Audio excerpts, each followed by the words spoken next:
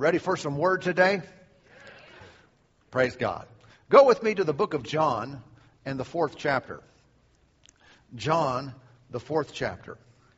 Over the last month, I have been in a series, and that series had to do with getting serious about the things of God and not taking lightly the necessity of having God at a certain place in our lives, because when we elevate Him to the proper place, the Scriptures tell us that we find Him, that we'll not be dissatisfied in our relationship with Him. We will discover what our heart yearns and longs for.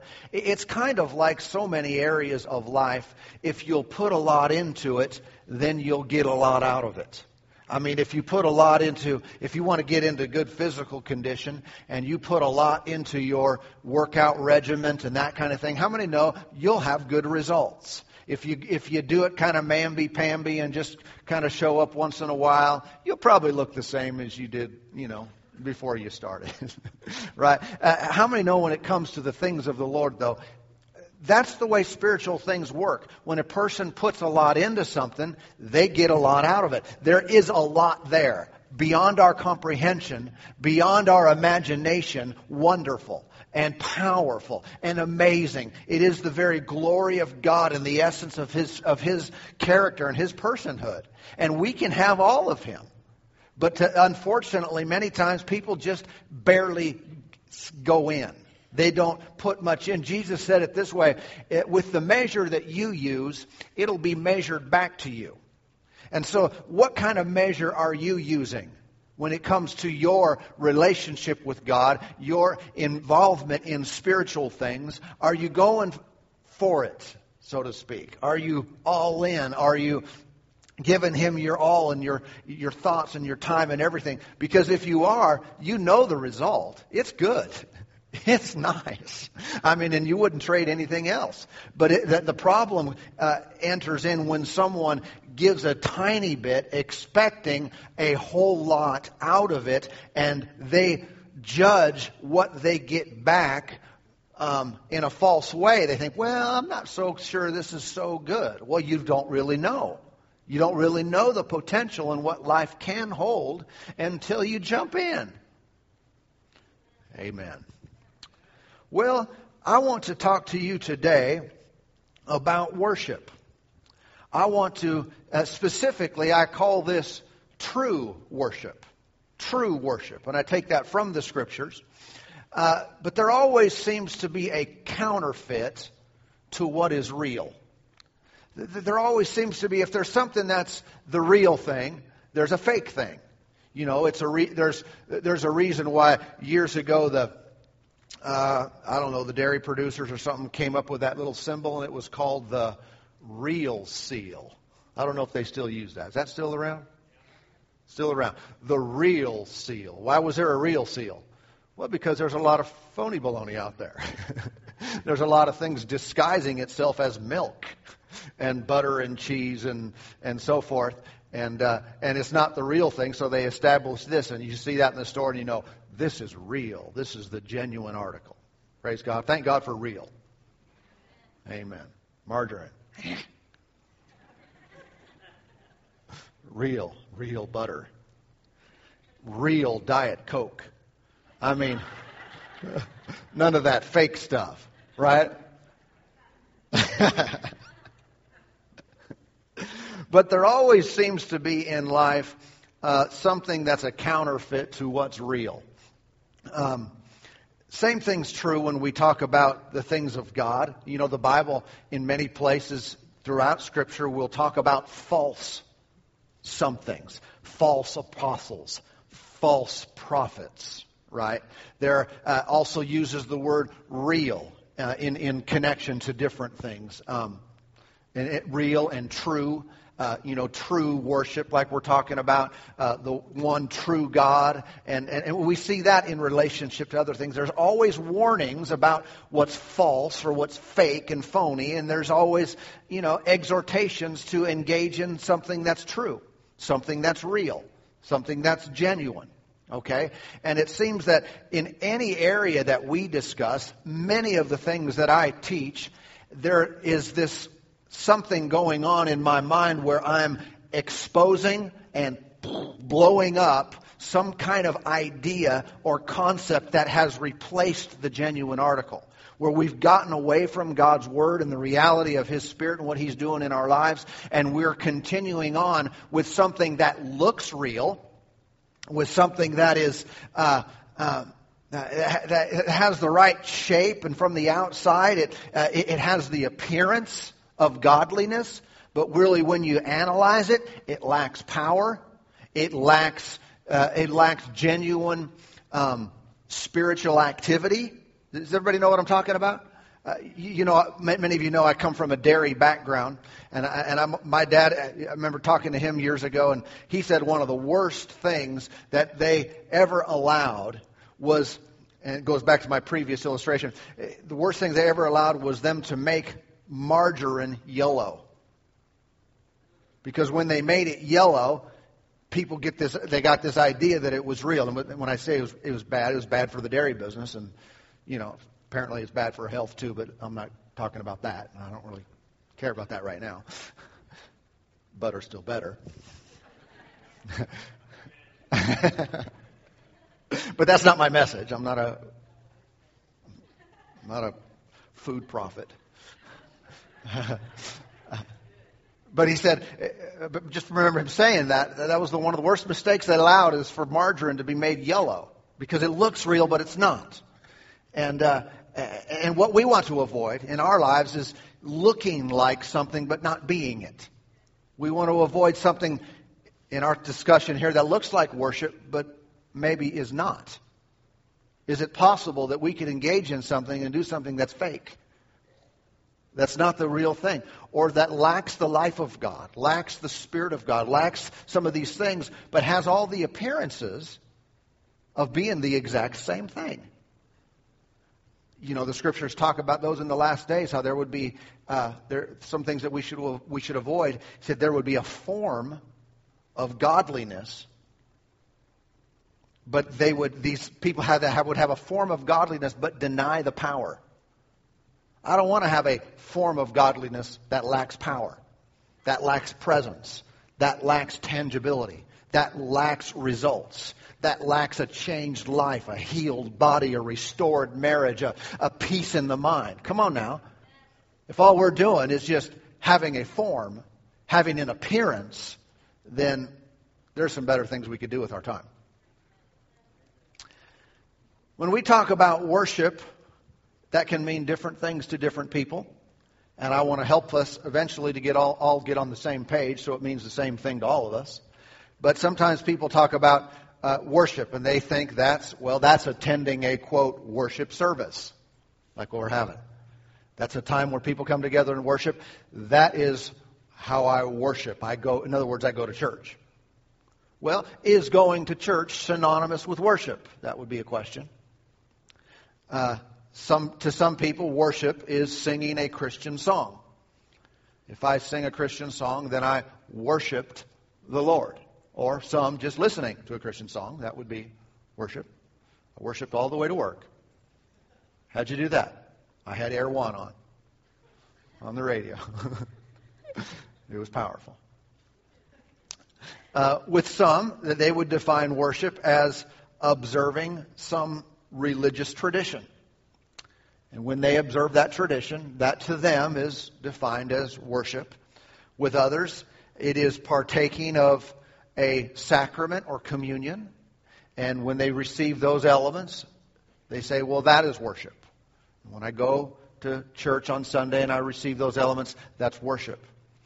In the world now, we find this language very common, that everything about God is referred to as religion.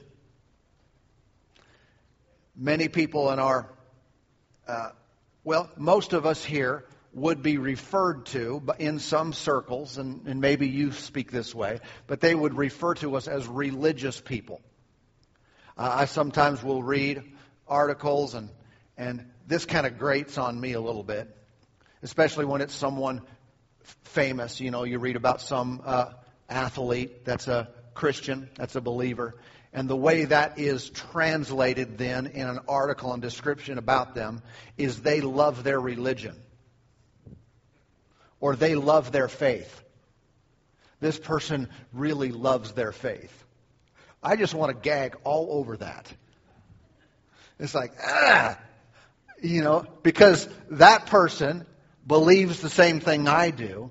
That person has a relationship with the same Jesus that I do. And so in one sense, by comparison, they're describing me as someone who loves religion and loves their faith. I don't love religion or faith. But I do love God. But I do love the Lord. I have a relationship with God. And so I don't know if you guys with me on this? You ever think that way when you hear about that kind of talk and that kind of language? And I understand the world doesn't know, and people in the world they don't understand, and everything wants to be always placed on an even plane. This is your faith. They love their faith. They love their I'm not even a big fan, and I can understand this a little bit, so I'm not totally kicking it over, but I'm not a big fan of there's power in prayer. Because I think there's power in Jesus. I mean, prayer, sure, it's a vehicle that gets me, that helps me to make that connection. I believe in prayer and pray myself and have a relationship with God. But the power's not in the prayer, because a whole lot of people praying all day long and getting nothing. Supposedly praying. I mean, they would call it prayer. There's people around the world crying out to God and beating their chest and no results. Where's their power? In a connection with God. In a relationship with Him. Amen. There are those today that this is becoming more popular. People claim to be spiritual but non-religious. Spiritual but non-religious.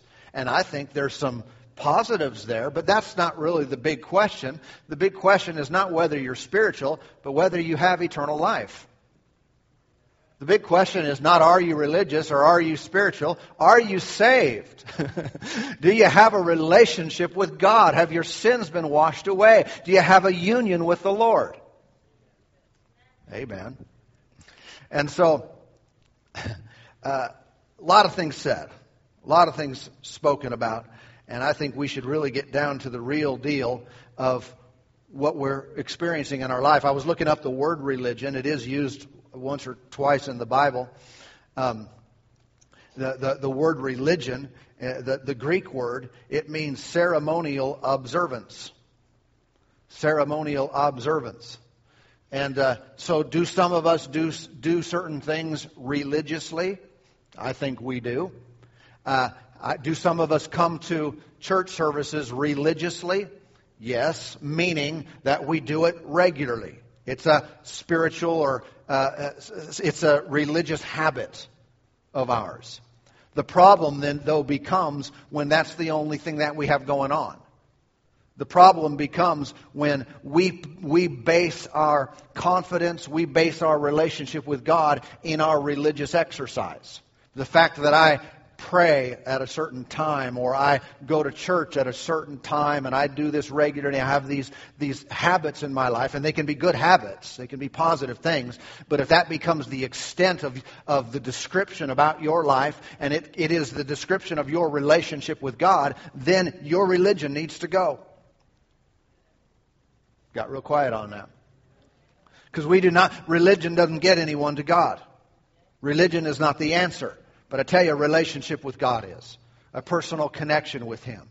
I don't care. I had a friend, I have a friend who's a pastor in another state, and he said, we have these shirts that say, I love my church. And I said, well, we're getting these shirts that say, I love Jesus. And of course, I was joking with him partly, but I was partly like, I'm not going to do that. And if you love your church, great. I love you. You love me. We're family. We should have love for each other. But there's too much of that just creeps me a little bit. I love the organization. I love the building. I don't love any of that. Sometimes I don't like it. You know what I'm talking about? But what I do is I love the Lord. I love His work. I love His people. I love how we come together. I love what He does in the midst of us. I love our relationships. And I think there's just a higher level.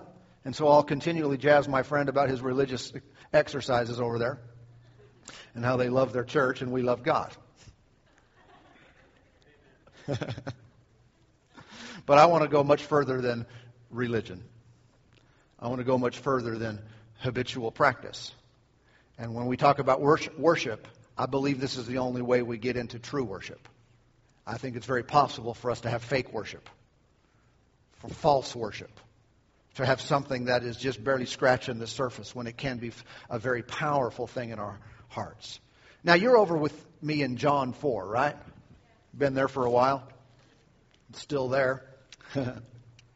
John chapter 4, this is the story when Jesus spoke with this woman at a well, and He began talking to her about how He would give her living water. He talked to her about her life. He had revelation concerning all the marriages she had been involved in. She'd been married 5 times, and she presently was just shacking up with someone she wasn't married to. And Jesus got all these things by word of knowledge. And so He began to explain to her about who He was and about eternal life. Verse 19, the woman said to Him, "Sir, I perceive that you are a prophet. Our fathers worshipped on this mountain, and you Jews say that in Jerusalem is the place where one ought to worship." And so they were all discussing where and how and all these different questions about worship. Jesus said to her, "Woman, believe me, the hour is coming when you will neither on this mountain nor in Jerusalem worship the Father. You worship what you do not know. We know what we worship, for salvation is of the Jews." And of course, He's speaking, right? God chose Israel as the nation He would establish a covenant with and spread His love throughout the world through. Verse 23, "But the hour is coming, and now is, when the true worshipers will worship the Father in spirit and truth, for the Father is seeking such to worship Him. God is spirit, and those who worship Him must worship in spirit and truth." And so we can see that if there are true worshipers, then there must also be false worshipers, right? Those that think they are worshiping God, but they're really not. Otherwise, again, Jesus wouldn't say the Father is seeking true worshipers. If there's a true worshiper, there must be true worship. Okay? If there's true worship, there must be false worship. Otherwise, you wouldn't call it true worship. You just call it worship. But He qualified the worship. Some people are, quote, worshiping, but they're doing it in such a way that it is not real. It is not qualified by God as real. It might be defined by them as real. They might have arguments amongst themselves, amongst other people, and they may fuss and fight about their form, their method, their place, how they do these things. And they might say, "This is the way I worship God." But it's possible, even in the middle of this, that from God's perspective, He looks at what some individuals are doing, and He says, "That's not real. That's not true worship, what you're doing." And the very fact that that could exist makes me want to do double check, right? And make sure that I am doing what God would consider true. What He would consider the genuine article. And so that I know the end result is a connection with God, not just the observance of some religious ritual. Not just I'm doing it the way I've always done it, or I've been told, or the way I've seen other people do it, or I grew up in this sort of environment, and this is how we do this, and this is where we do it. Okay? Might be great, but I do want to make sure that if there's a false worship, that I'm not in that category. Everybody with me today? I trust I've struck a chord with you that's something in you that says, I want the real thing as well. I don't want margarine in my relationship with God, no matter what color it is.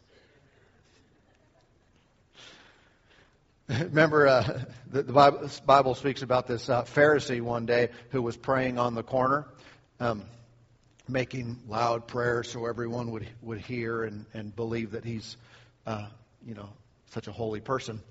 And the Bible describes it this way. At least one translation says that he stood there praying thus with himself. And I thought, yikes. He thinks he's having this great conversation with God, having this great relationship with God, but the accurate description, he's talking to himself. He's praying to himself. He's praying with himself. And let that never be said about us. Man, I just got done. Spent an hour praying with myself. We want to make sure and have a connection with the Lord. Praise God. The Message Bible reads this way, verse 23 of John 4. It reads this way. It's who you are and the way you live that count before God. Your worship must engage your spirit in the pursuit of truth. Now think about that. We want to worship in truth. In reality, we want to worship in spirit. It must be done in a way that engages our spirit. And so we'll probably come back and talk about some of that more. But if you are connected to God, then you have the ability to worship. Obviously, worshiping in spirit is partly connected to being born again. You cannot truly worship God if you're spiritually dead. You're spiritually disconnected. And so if a person is not connected, they're not truly worshiping. Worship is not limited to the beginning of our service when we gather. Well, this is the worship time. And now we're done, by the way, and so see you next week.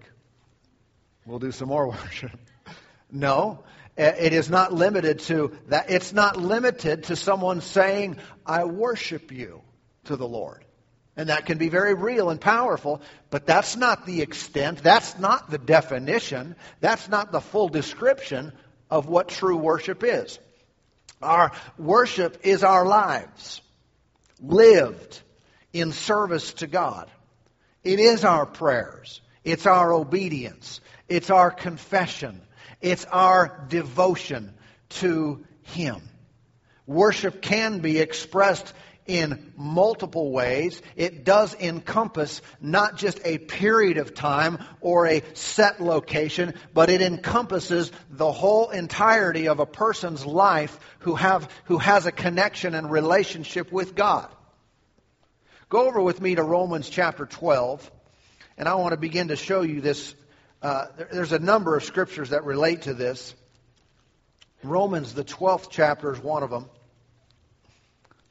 And see, I love our time of worship, if it can be qualified and characterized that way. What we did for the first 20, 25 minutes of the service today, I love that. And I enjoy that very much. And I'm personally having a connection with God in the middle of it.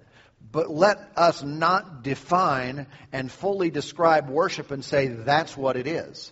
Because that's not what it is. That is a way and a part of it, and it is an expression of our heart to the Lord, but it does not fully encompass what the Lord means and what Jesus talked about when He said the Father is looking for true worshipers. Romans chapter 12, begin here with me, verse 1. I beseech you, therefore, brethren, by the mercies of God, that you present your bodies a living sacrifice, holy, acceptable to God, which is your reasonable service. And do not be conformed to this world, but be transformed by the renewing of your mind, that you may prove what is that good and acceptable and perfect will of God. Now notice this exhortation that Paul is writing to the Romans. He said, I beseech you, I beg you, I urge you that you need to do something with your body. What does your body need to be? A sacrifice. But how many know not a sacrifice as in kill it, but he said a living sacrifice. In the Old Testament, in the Old Covenant, one of the ways that they would worship God is through sacrifices. And that was called worship. Certainly they had, we read the Psalms and we read about singing and dancing and rejoicing and lifting up hands and all these kind of expressions of praise and gratitude towards the Lord. And that was a big part of their deal. But also, one of the things they would do is they would kill animals. And that was part of their worship because of their sinful condition. Blood had to be shed to cover their sins. That was their worship to God. You remember Abraham and Isaac. And he said, we're going up on the mountain to worship God. We're going to worship. What were they doing? They were going up to make sacrifice. Of course, you know that turned out a little different than what he was given the information there at the beginning. But they interpreted that, I'm going to go make a sacrifice to God. I'm going to give something up. I'm going to kill something of value. And it's going to be worship to God. Now, that's an interesting thought. But we translate that over into the New Covenant, and thank God Jesus was the final and forever sacrifice. So no longer is that necessary, and taking the lives of living creatures is not necessary any longer. But we still worship through sacrifice. Is that okay with anybody? That means we give something up, but what do? Specifically, he says we sacrifice our bodies, but it's a living sacrifice. We present our physical being to the Lord as an offering of worship. Listen to this from the New International Version, NIV. This is verse 1. Therefore, I urge you, brothers, in view of God's mercy, to offer your bodies as living sacrifices, holy and pleasing to God. This is your spiritual act of worship. Now think about that. Someone said, I'm going to go worship the Lord. And then we think, I worship you, Lord. But no, right here, I'm not saying that's not a part of worship. But here, what is our spiritual act of worship? And again, it has to do with our bodies. It has to do with much more than a few minutes of lifting our hands and singing from our heart and being sincere and all that. It has to do with our life. For the person who only, quote, worships God on a Sunday morning, there's not much worship going on. For the person who sets aside a small period of time and says, I'm going to worship the Lord, and that's what it is, that's the full extent and definition of their worship to God, there's not much worship going on. Because worship, if it's really true, it involves everything we do. It involves our lives. It involves our waking. It involves what we do through the day. Am I worshiping God all the time? Or am I just worshiping God on occasion? And this really ties into a person who has a revelation of God's presence with them continually, an awareness of God's love and desire to be with them always. It goes back to a person having a serious relationship with God, or someone who occasionally visits the Lord, occasionally checks in to make sure, I was there. The end result is the experience of the two are greatly different. Vastly different. The person who checks in now and then to worship, and the person who gets it, that I'm saved. I worship in spirit. What do you mean? My spirit has been born again. I've been filled with the life of God, and He's with me always. And I live for Him, and He's on my thoughts, and my body belongs to Him. And I worship Him with my physical being. In this sense, I kill it. What do I mean by that? The fleshly, lustful desires of the flesh. And so, let me say this. There's a lot here, but sometimes people say, well, everyone worships different. or everyone should just worship in their own way. It's said that worship means different things to different people. And I agree that it does mean different things to different people. I'm not sure it's supposed to mean different things to different people. Everybody with me? And I said people worship in different ways. Okay, but I want to come back to this.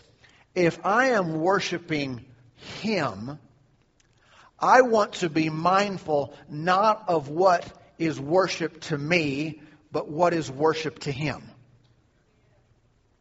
It's not about, this is my way.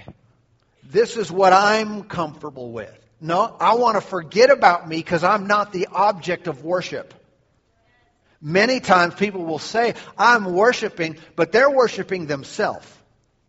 Because they're doing things that make themselves feel comfortable. They enjoy it, and it's all about their personal feelings as opposed to what would bring pleasure to the Lord. What would honor and exalt and magnify Him. And so when I talk about worship, it's not just about whatever I like to do, whatever I want to do. I want to find out whatever He wants me to do, what He likes. Everybody okay? It's kind of like when you study Scripture. Someone will read a verse and say sometimes, in like a small group setting, read a verse and they'll go around and say, now let's all share. What does this verse mean to you? How many know that's a quick way to get into error?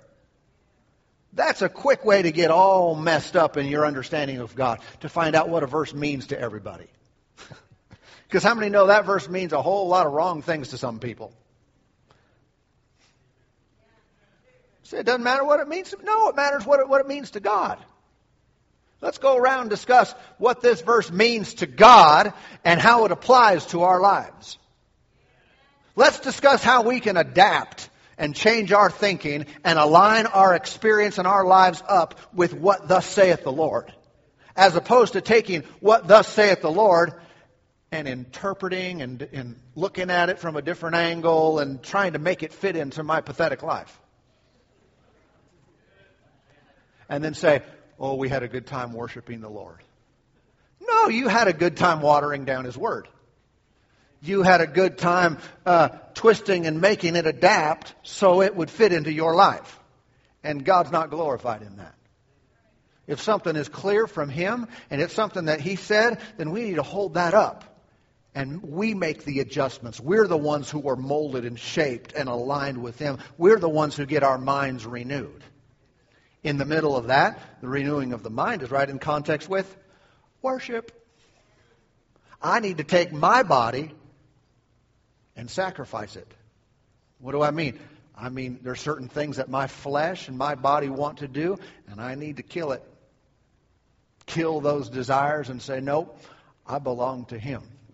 He is my Lord and Master, and I worship Him in spirit and truth by offering my life. And how many know you don't have, we come to church, that's not the only time we're in our body. Your body is with you always. You ever recognize that? The morning you wake up, there it is. You tried to get out? There it is. That means if I'm really worshiping God, if I'm a true worshiper, I'm a true worshiper of God always. Praise God. I want to go a little bit further, but I'm going to... Let me show you this. 1 Corinthians 9. We're going to finish up. We'll come back. You'll be back, right? Religiously.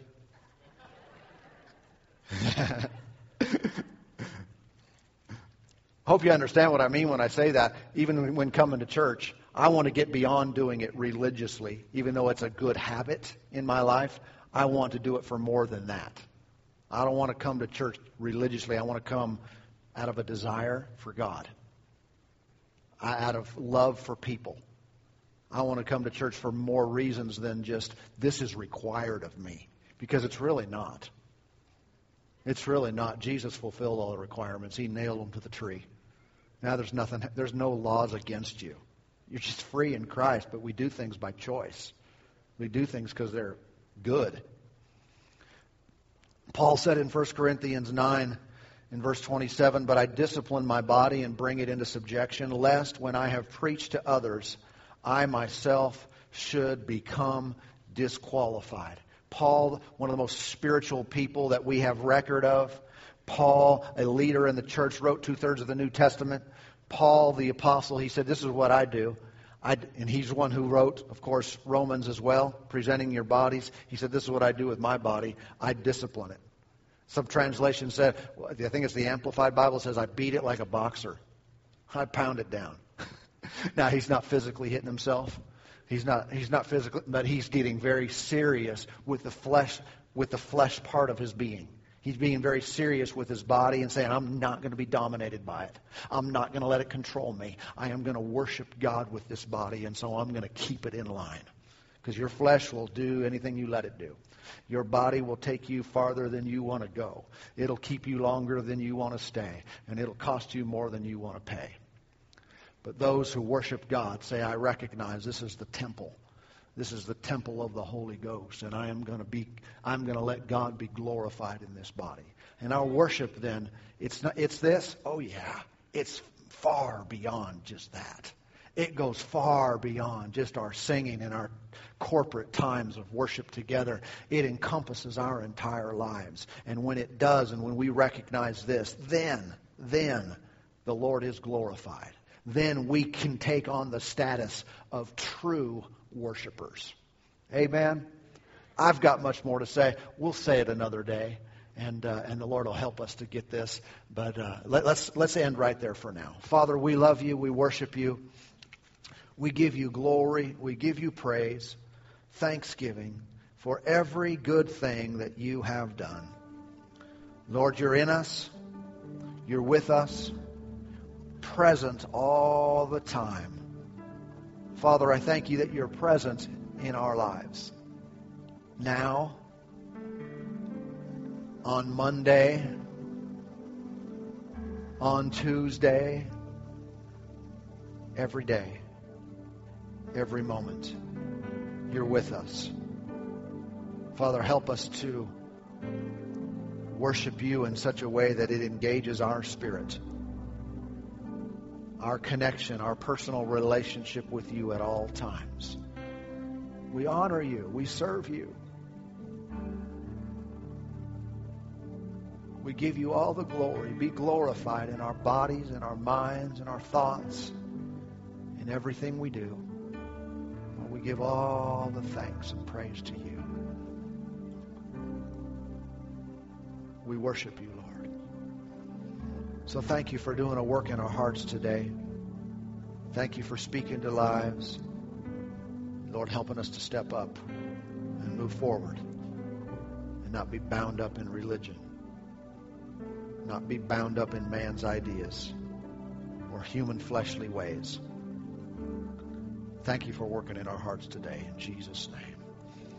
Amen. Amen. Praise God. Well, the Lord is good.